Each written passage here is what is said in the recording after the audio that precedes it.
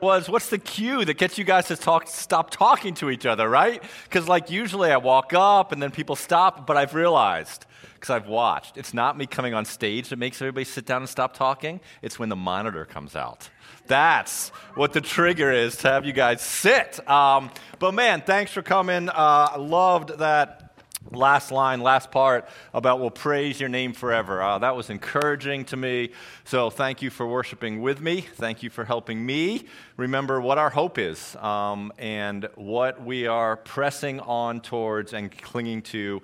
That one day we will not be in this cinder block auditorium worshiping together. One day we will be somewhere where Jesus is, worshiping him face to face, and that is going to be a day for which there are no words. And I'm eager, and I look forward to that day.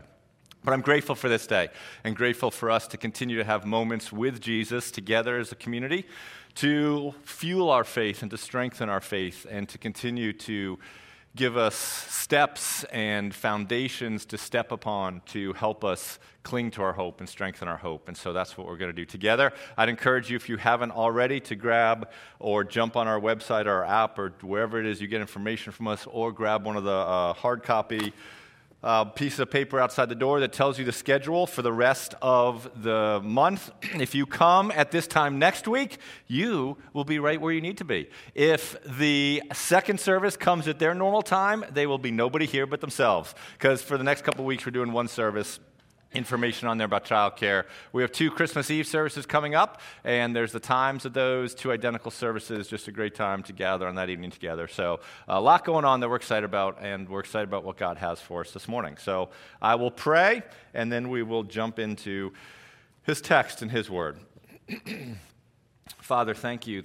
Just that incredible reminder that we ended our time of worshiping you through song with, that one day we were going to praise your name forever in your presence. And will you help us through the Spirit see that as our hope, and that our hope is not in how much we can get in this world, or how popular we are, or how comfortable we are, or how pain-free we are. Our ultimate hope is being with you forever. And for many of us, and for all of us, we have the opportunity to have that be our hope through what Jesus did and what his work was begun when he was incarnated in human flesh, which we remember this time of year. And so, Father, as we kind of continue to press into this series, Father, in the true story of what happened at this time of year, will your Spirit work with us and in us? Will you help us to hear what it is that you have sovereignly brought us all into the room to hear this morning? And will you receive the glory and the honor? And we pray this in the name of Jesus. Amen. Well, if you're like me right now, it's been a while now that you've been listening to some Christmas carols. Anybody here has anybody here just not listened to any Christmas carol yet? Okay, good. I breached my own rule. I had a hard and fast policy that there is no Christmas music in the Smith house most years until the final Thanksgiving dish has been washed. This year, I think it was we were handing out Halloween candy listening to Christmas carols. But you've probably begun to watch some Christmas movie, listen to some Christmas carols, so I thought it would be interesting to give us a little bit of information about some of those things. Here it is, some facts that you can take to the bank, maybe, because it was on the internet, so trust it. All right, but this seems legit. Somehow Verizon and Google have gotten together. And Verizon and Google kind of did a survey, did some research, and they have told us the most commonly played Christmas song in Connecticut. Anybody want to guess? What? Wow! Anybody know my sermon points? Yes! According to Verizon Wireless and Google, the most commonly played Christmas song in Connecticut is "All I Want for Christmas Is You," right? The Mariah Carey song. Now, that was it. That's all the blessing you get of me singing. I hope you paid attention to that. All right, now, according to Spotify, okay, some of you have Spotify, you stream it, that's how I listen to all of my music. According to Spotify, what do you think the most streamed Christmas carol ever is? Or song? Mariah Carey.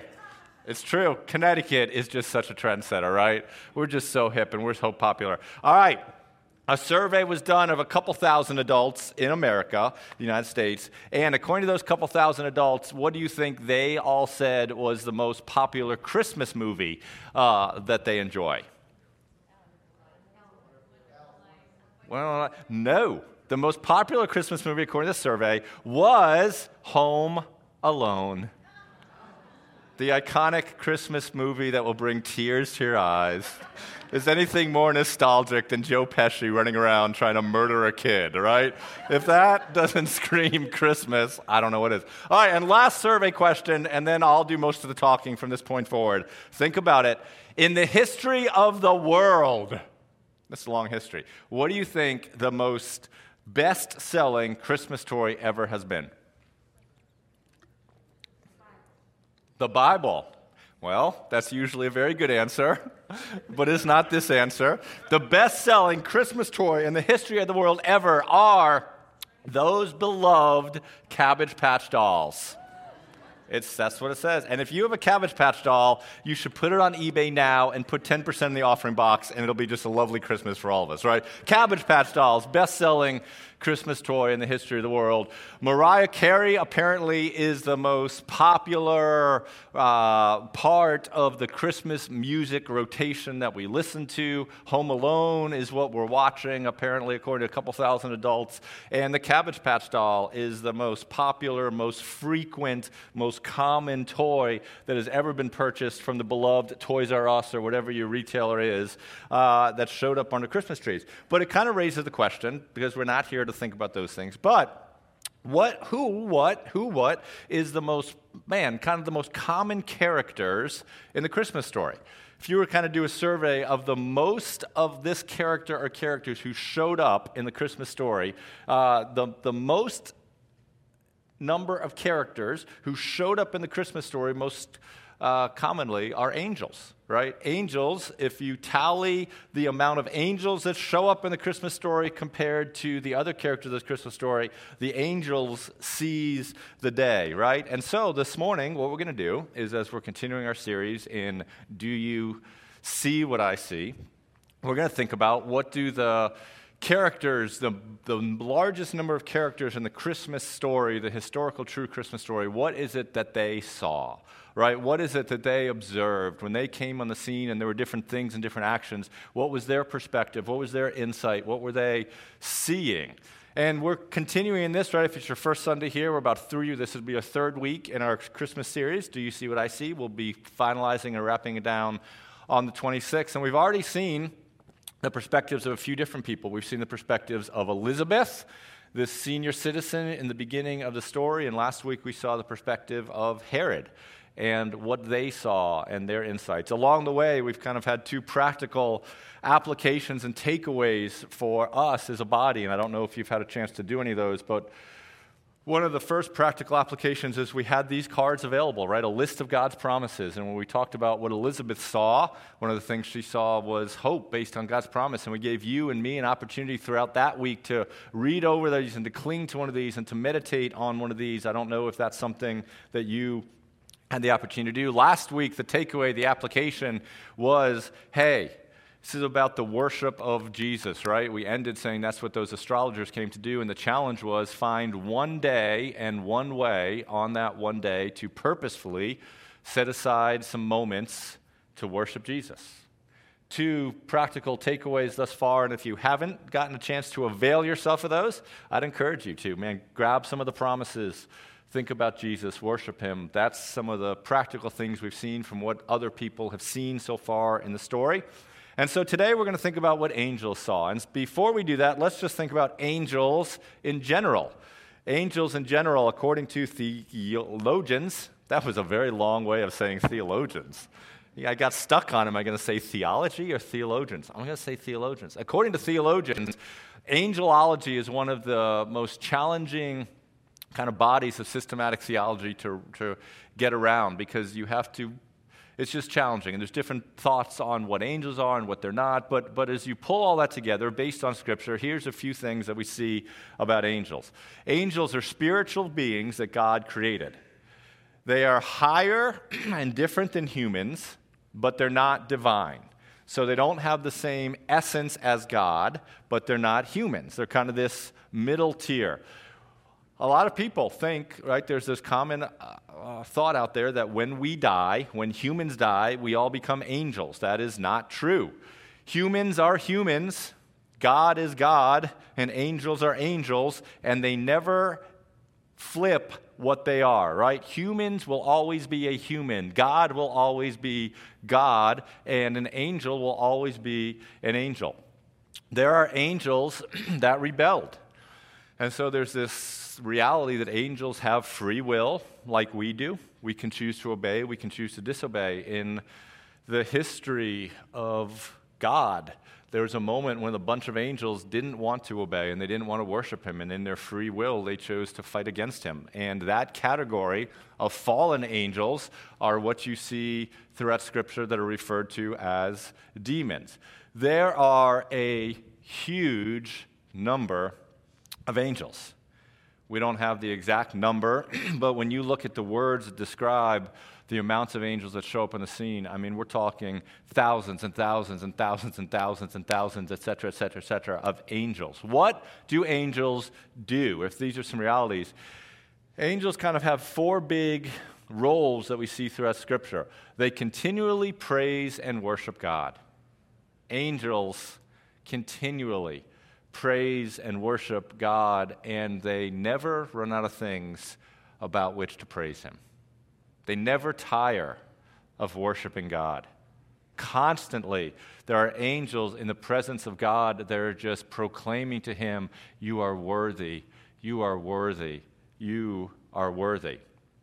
Angels do what God tells them to do. So angels sometimes are involved in executing punishment. Throughout the Old Testament, a lot, you'll see that when God punishes a group of people, that the angels are the one that are involved in doing that. Angels provide care to different people in the Bible. At different moments, there's big-name Bible people who go through a period of just physical weariness or depression or discouragement or burnout. And in some of those unique moments, it's the angels that come and physically provide the care and the rest and the nourishment for those angels. The biggest thing we see angels doing, besides the worship of God probably, is that they're the ones that communicate God's messages to humans. That there are unique moments in our world when our natural world is invaded by the supernatural. There are moments when our natural box in which you and I live, right, is invaded by the supernatural, and an angel comes and appears physically to a human being and communicates a message to that human being. That's what we see the angels doing in the Christmas story. As we think about what did the angels see, they saw various things because they were engaged with conversations with different people, and they were engaged in bringing messages to other characters in the Christmas story. So, what was the first appearance of an angel? What was the first time they showed up on the scene? Well, we talked about one of these characters before. We talked about Elizabeth, our first wife, but the first time an angel appeared was to Elizabeth's husband, a guy named Zachariah.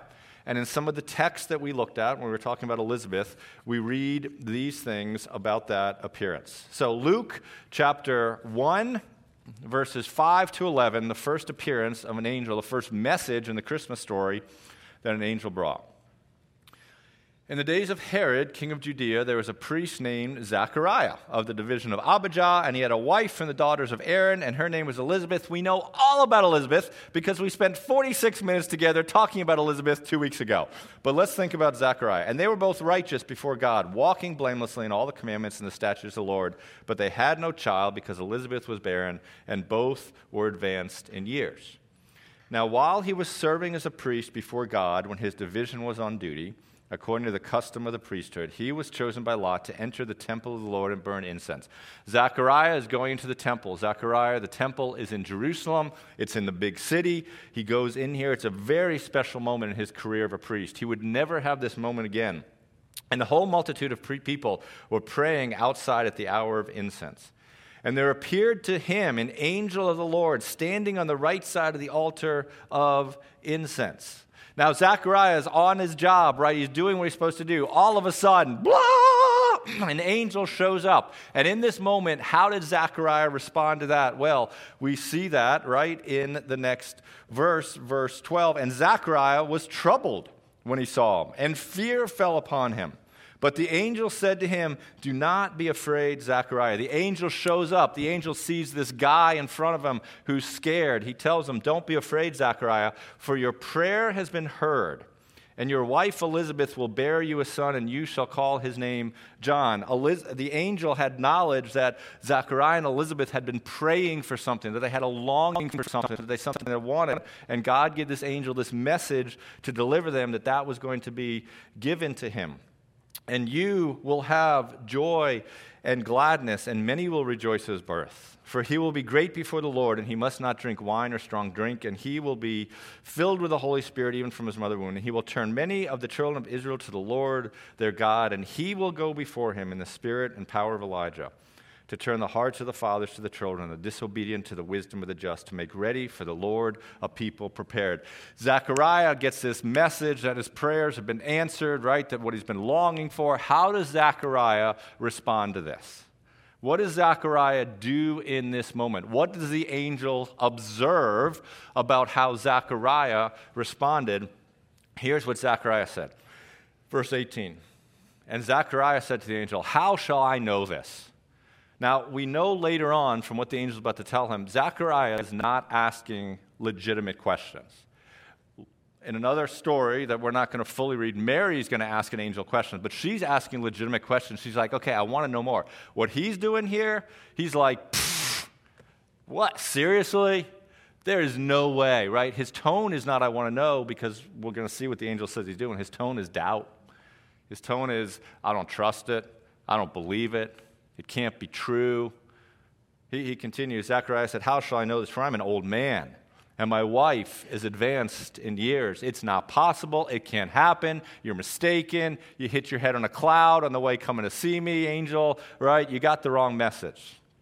How does the angel respond to this man that he sees in front of him who has been praying for something and longing for something, who doesn't believe, who has doubt, right? Here's what the angel says, and the angel answered him, I am Gabriel, and I stand in the presence of God.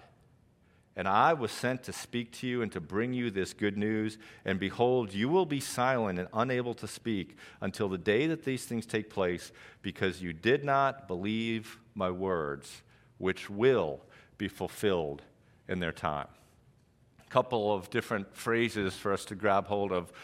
First is this response is, Zechariah, you need to pipe down, bro, because I'm Gabriel. Gabriel is one of two named angels in the entire Bible. The other named angel is Michael. So there's two angels that we know the name of, Gabriel and Michael. Thousands of angels. We have no idea who they are. Michael typically brings bad news. If you get in your car and there's an angel there saying, my name's Michael, oh, I don't know what to tell you. If you get in your car and there's an angel there named Gabriel, it's like, yes, this is going to be great, right? Michael, bad news. Gabriel, good news. That's the pattern that we see. We see Gabriel, if you're interested in reading, scribble down Daniel chapter 8 and 9. You'll see Gabriel having some conversations, and we're going to see him in a couple of chapters later. Gabriel is God's primary messenger. And Gabriel is the one who communicates some of the biggest messages in the history of our story and what God does in this moment.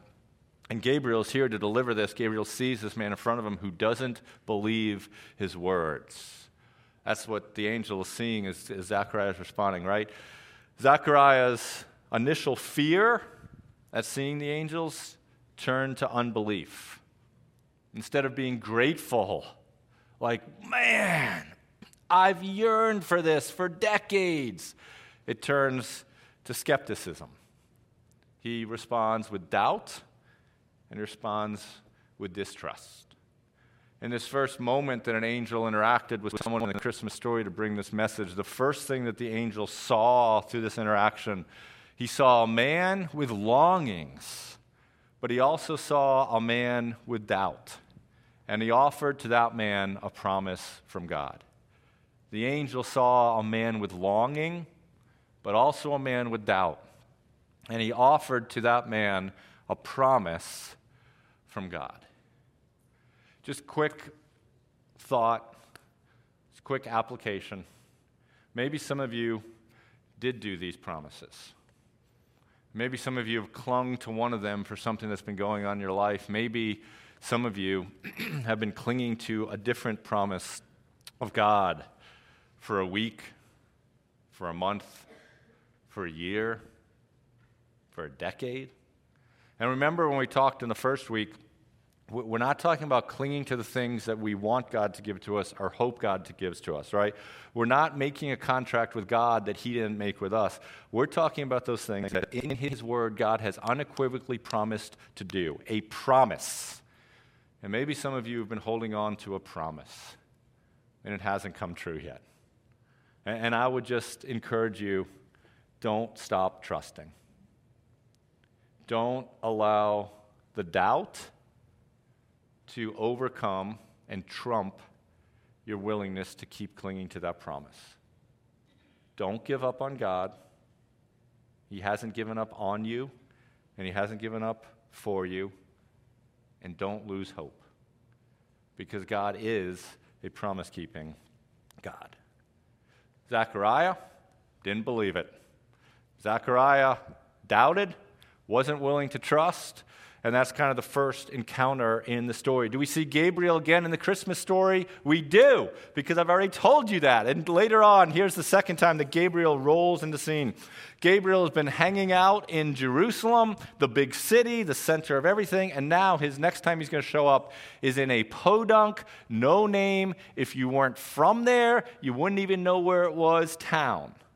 And this is the next moment in the story that Gabriel shows up to the next person, and what does he see when he shows up to this person? Luke 1, still moving into verse 26 and 27. In the 6th month, the angel Gabriel was sent from God to a city of Galilee named Nazareth, right? Again, no-name town, wouldn't even know where it was. To a virgin betrothed to a man whose name was Joseph of the house of David, and the virgin's name was Mary. And this is really interesting. When Gabriel is about to say something to Mary, he knows something about her, so therefore he sees something in her, right? And his greeting to her is different than most of the greetings that you would see. Verse 28, he came to her and he said, "Greetings, O favored one, the Lord is with you."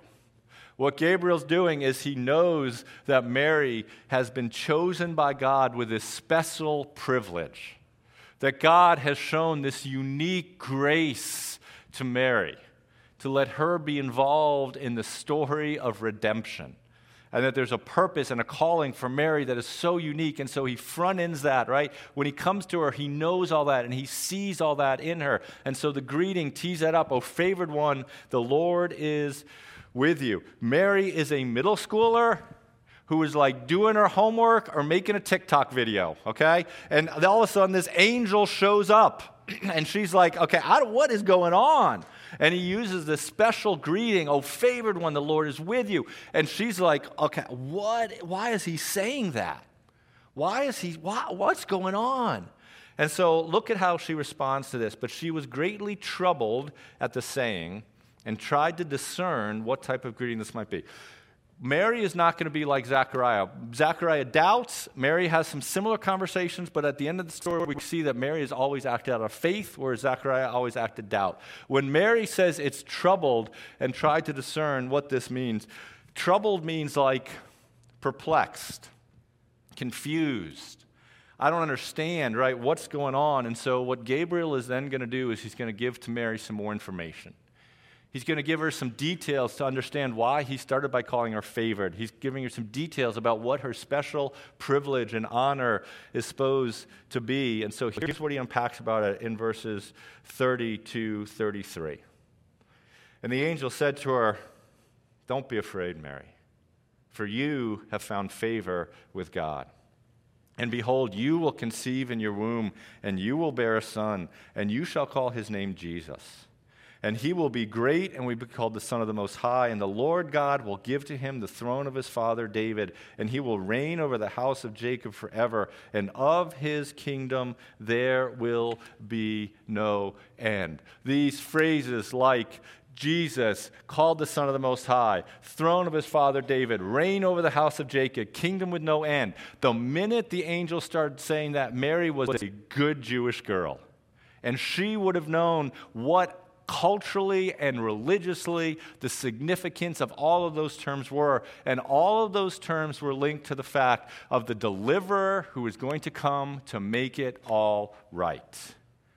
And what she would have realized in that moment is, whoa. What Gabriel was telling her in that moment is, Mary, here's the reason I started this conversation by calling you favored one, because you, Mary, your purpose, your opportunity, your calling is you are going to be the mom of the Messiah, of the leader who comes to rescue his people. You are going to be his mom. There's some more conversations about the logistics of that, and then Gabriel rolls out of town. He goes back to the presence of God, having delivered this message in verse 38. We see that. And Mary said, "Behold, I am the servant of the Lord. Let it be to me according to your word." And the angel departed from her. In this second interaction in the Christmas story, what did the angel see? He's already seen something in a senior citizen. What does he see in a middle schooler? Here's what he sees. He sees a young girl with incredible calling and some confusion, and he offers to her purpose.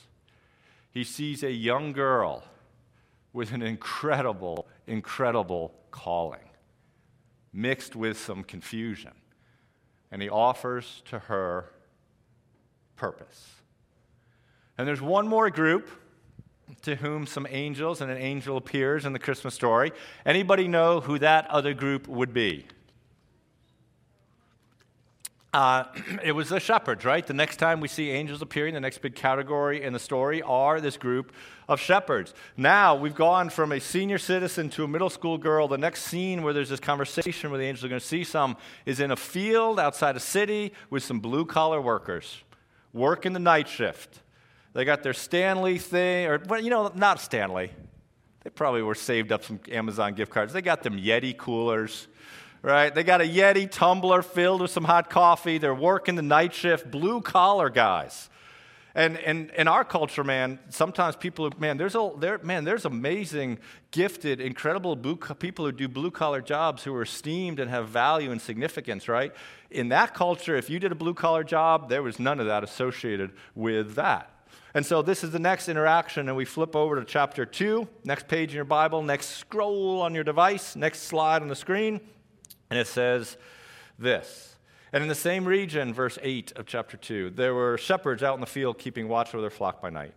And an angel of the Lord appeared to them, and the glory of the Lord shone around them, and they were filled with great fear." Now, this angel of the Lord, it's not named. Could it be Gabriel? I mean, it seems pretty reasonable. But is it definitely Gabriel? We don't know.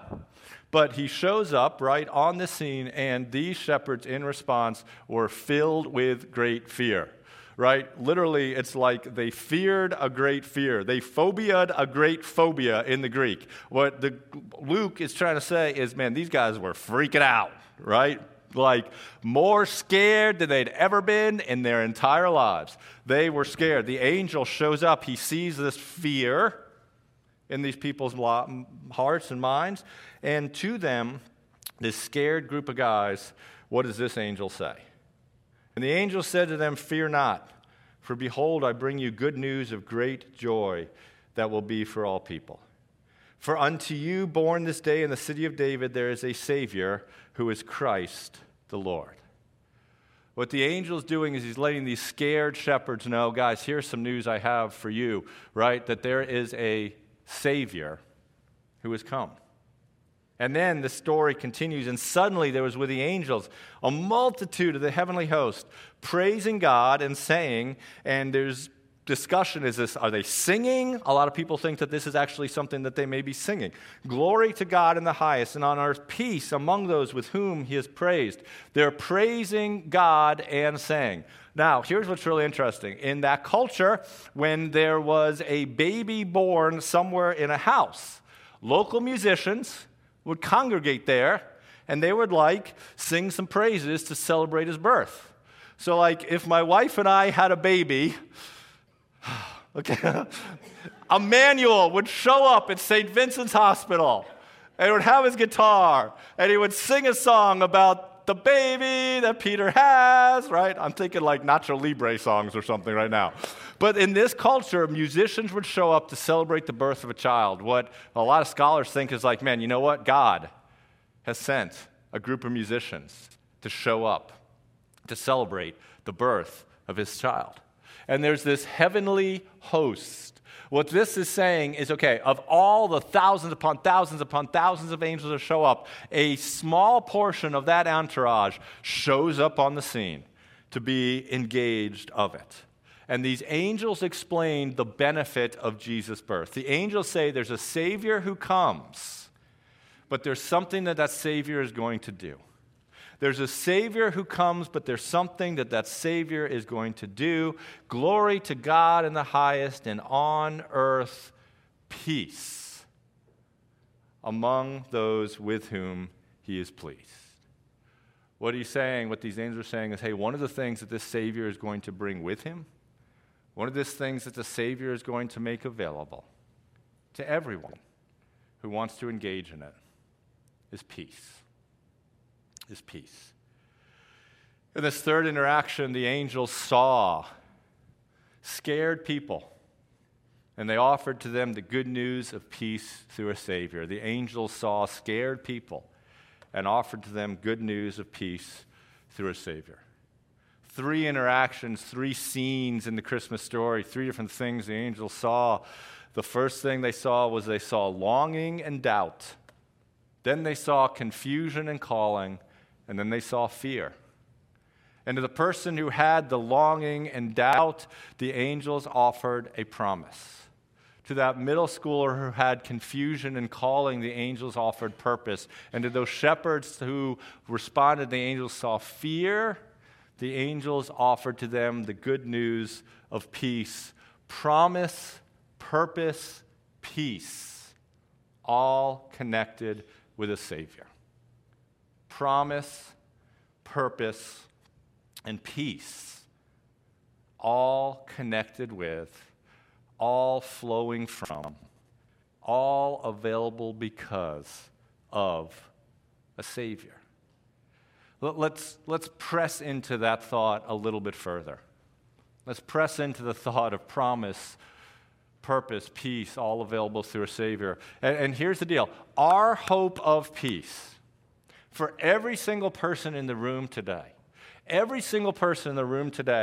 matter what you believe coming in here, there are all of us who in our hearts want peace. You may not phrase it like this, but you don't want things to be unsettled. You don't want things to be up in the air. You don't want things to be bad. You don't want things to be hard. You don't want things to be hurtful. You want things to be good. All of us, right, want peace. And our hope of peace is linked with the reality of a Savior. Our hope of peace is linked with the reality of the Savior. We can have peace with God right now because there is a Savior. That's one of the types of peace that's offered in that phrase, peace on earth, right? It's the idea of peace with God available because we have a Savior. And do you know why we have a Savior? Do you know why you have a Savior? Do you know why I have a Savior? Because we all need to be saved. We have a Savior because every single one of us in the room at some point in our life needed to be saved, and we cannot save ourselves. I told the story before of, I think it was a while ago. Man, I know it was a while ago because my kids were a lot younger. It was a little fresher then. But we went up to New Hampshire. It was one of the times we got away. And as a family, we went to some caves up in New Hampshire. I don't remember. I think maybe the Polar Caves. I don't know. But you'd go and you would crawl. You'd pay a ridiculous amount of money. I'm like, man, can't I just find a concrete tunnel for my kids to go? But you would go and you would crawl through these caves, right? You get in the ground. You did a big crawl. Well, I guess guess it was okay. I was a little freaked out the whole time. So my whole family went, right? I got 4 kids, my wife and myself. We started going through the caves. We got through a bunch of them. Then you come up to the Orange Squeeze. Okay? The Orange Squeeze, as the name implies, it is a squeeze. And so you got to the Orange Squeeze, and there's this ranger there to make sure that your kids are the right size, and it's scary. Get there, follow the path. So I'm like, okay, great. Let's do the Orange Squeeze. Let's get out of here. Let's find a hot dog and a cup of coffee and go home. So we go through it. I don't remember the exact order, but we all pop out of the cave. If you've seen Home Alone, you know that there's a miscounting problem in the beginning of the movie.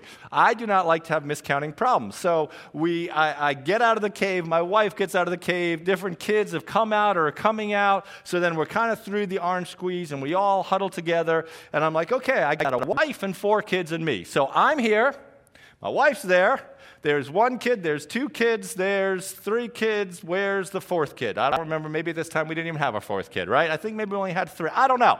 But I'm supposed to have 4 total now. When I counted on that day, I am 1 kid short. There's 1 kid who has not yet come out of the Orange Squeeze. And I'm like, I could go home, right?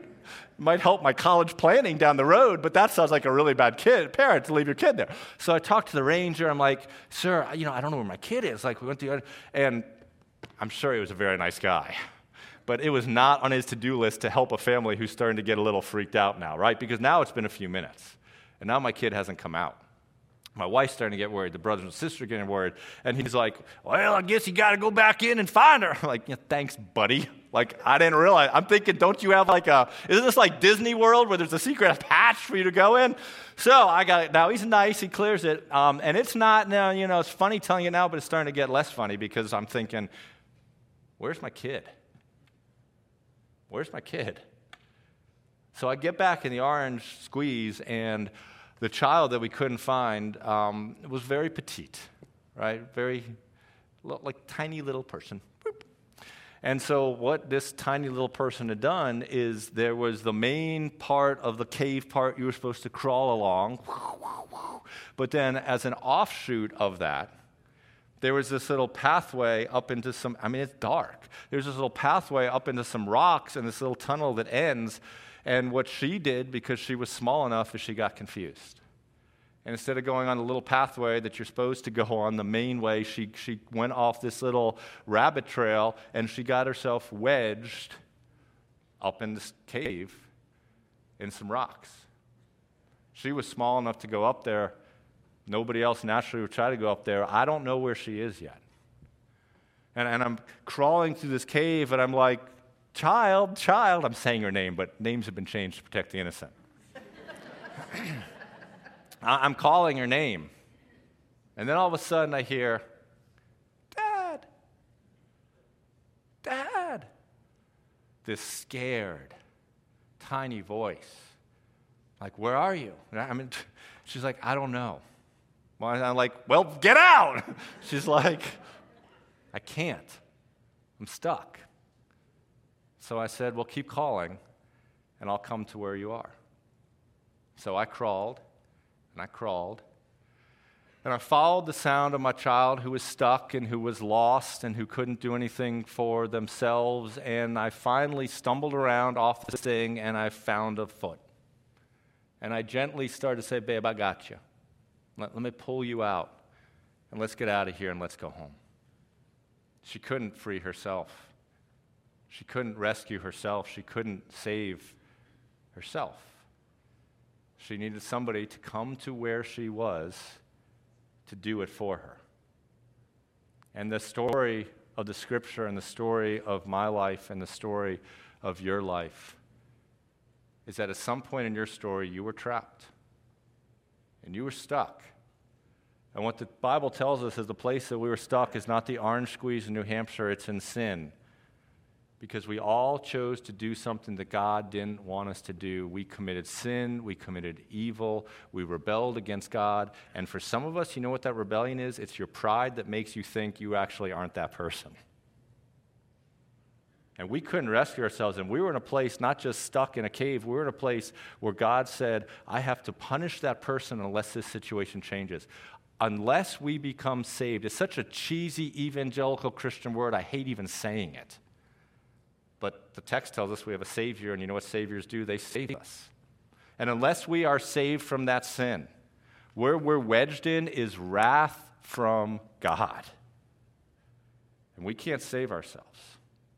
And so God came down in the incarnated form of Jesus to come to where you were, to grab you, to pull you, and to save you. Being saved and having peace with God is something that needs to be done for us.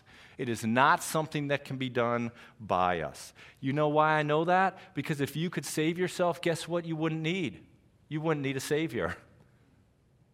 If you could save yourself, the angels wouldn't have used words like, hey, there's peace because there's a Savior. The angels would have said, hey, good news. You try harder, you're going to be good.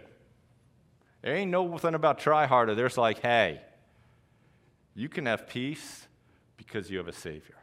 If we could save ourselves, we wouldn't need a Savior, but the great news is we have one. And so the question is this, right? For all of us this Christmas season, have you ever trusted Jesus as your Savior? Not in a cheesy, evangelical, cliche way. But have you ever said, man, I do believe that I'm trapped in my sin.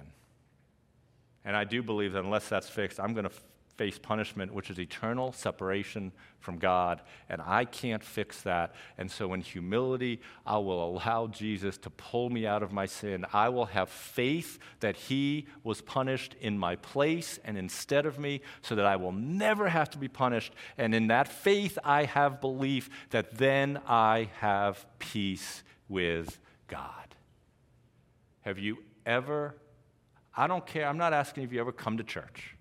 I'm not asking if you ever come to Christmas Eve service and sing Silent Night and think it was the most beautiful, nostalgic thing. I'm not asking if you give. I'm not asking if you volunteered at VBS. I'm not asking if you've served in a nursery and changed your diaper. I'm asking you, have you ever trusted Jesus as your Savior?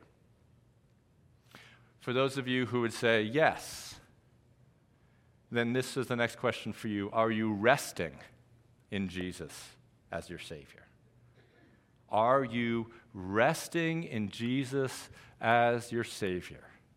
Or are you regularly carrying the pressure of trying to perform because you wrongly think that you have to show your worthiness to be saved? Those are two different things. Trusting in the grace of Jesus as your Savior is different than actually kind of trusting in that, but putting pressure on yourself to perform because you've taught yourself or you believed or somehow you thought, well, if I don't perform, man, I got to show God that I was worthy of being saved, and so I'm going to perform to show my worthiness, so therefore I'll be saved. Have you trusted Jesus as your Savior?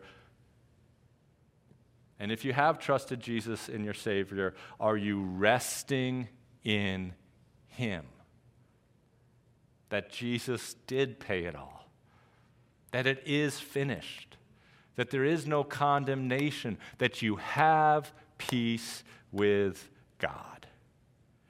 Peace with God is part and is a large aspect of what the angels were offering when they were singing on earth, peace is whom God is pleased. But peace on earth, right? We don't have it anymore, but that word peace on earth, it means more than just peace with God. Peace on earth actually means peace on earth. It does. If you read through Isaiah, if you read through the prophecies, if you read through what the story is that God is bringing heaven to earth. God is bringing heaven to earth. And when heaven and earth finally collide, ultimately, there will be peace on earth. And when I mean peace, I mean like peace. No more pain. No more sickness. No more betrayals. No more hurt. No more insecurity. None of it. But peace. But we don't experience that peace right now. Right? It's an already not yet. We don't fully experience it because in some of our families there's chaos. It's not peace. There's wounds. There's hurt. There's unforgiveness, there's sickness, there's anxiety, there's abandonment. Peace with God is available today. Boom, Yahtzee, done deal. Peace on earth, it's an already, not yet. And we hear them singing those songs and we think, where's the peace? Well, where is that peace? And when is it coming? And I remember hearing a seminary professor had a big influence in my life, kind of talking about this and talking about what I'm going to share next, and borrowing some of the thoughts from him. And there was a guy a long time ago who asked that same question. His name was Henry Wadsworth Longfellow. And he asked the same question I just asked, where's the peace? His wife of 18 years, right, this is back in the 1800s. He was married to this lady for 18 years. And one evening, she was wearing like a nightgown and walked by the fire, and her nightgown caught fire. And she started to catch on fire. And he tried to save his wife, and he grabbed a blanket or whatever was there, and he threw it on her, but that didn't work. And so then ultimately what this guy did is he threw his own body onto his wife, who he loved dearly, to try to put out the flames. But it wasn't effective. And she died.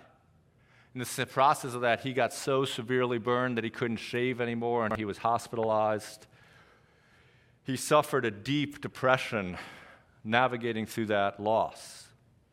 Then the Civil War began. And he wakes up every morning and he looks around, and there's people killing each other in a country that was once united. A few years after that, his son takes off, hops a train to go fight in the Civil War, and he gets severely wounded.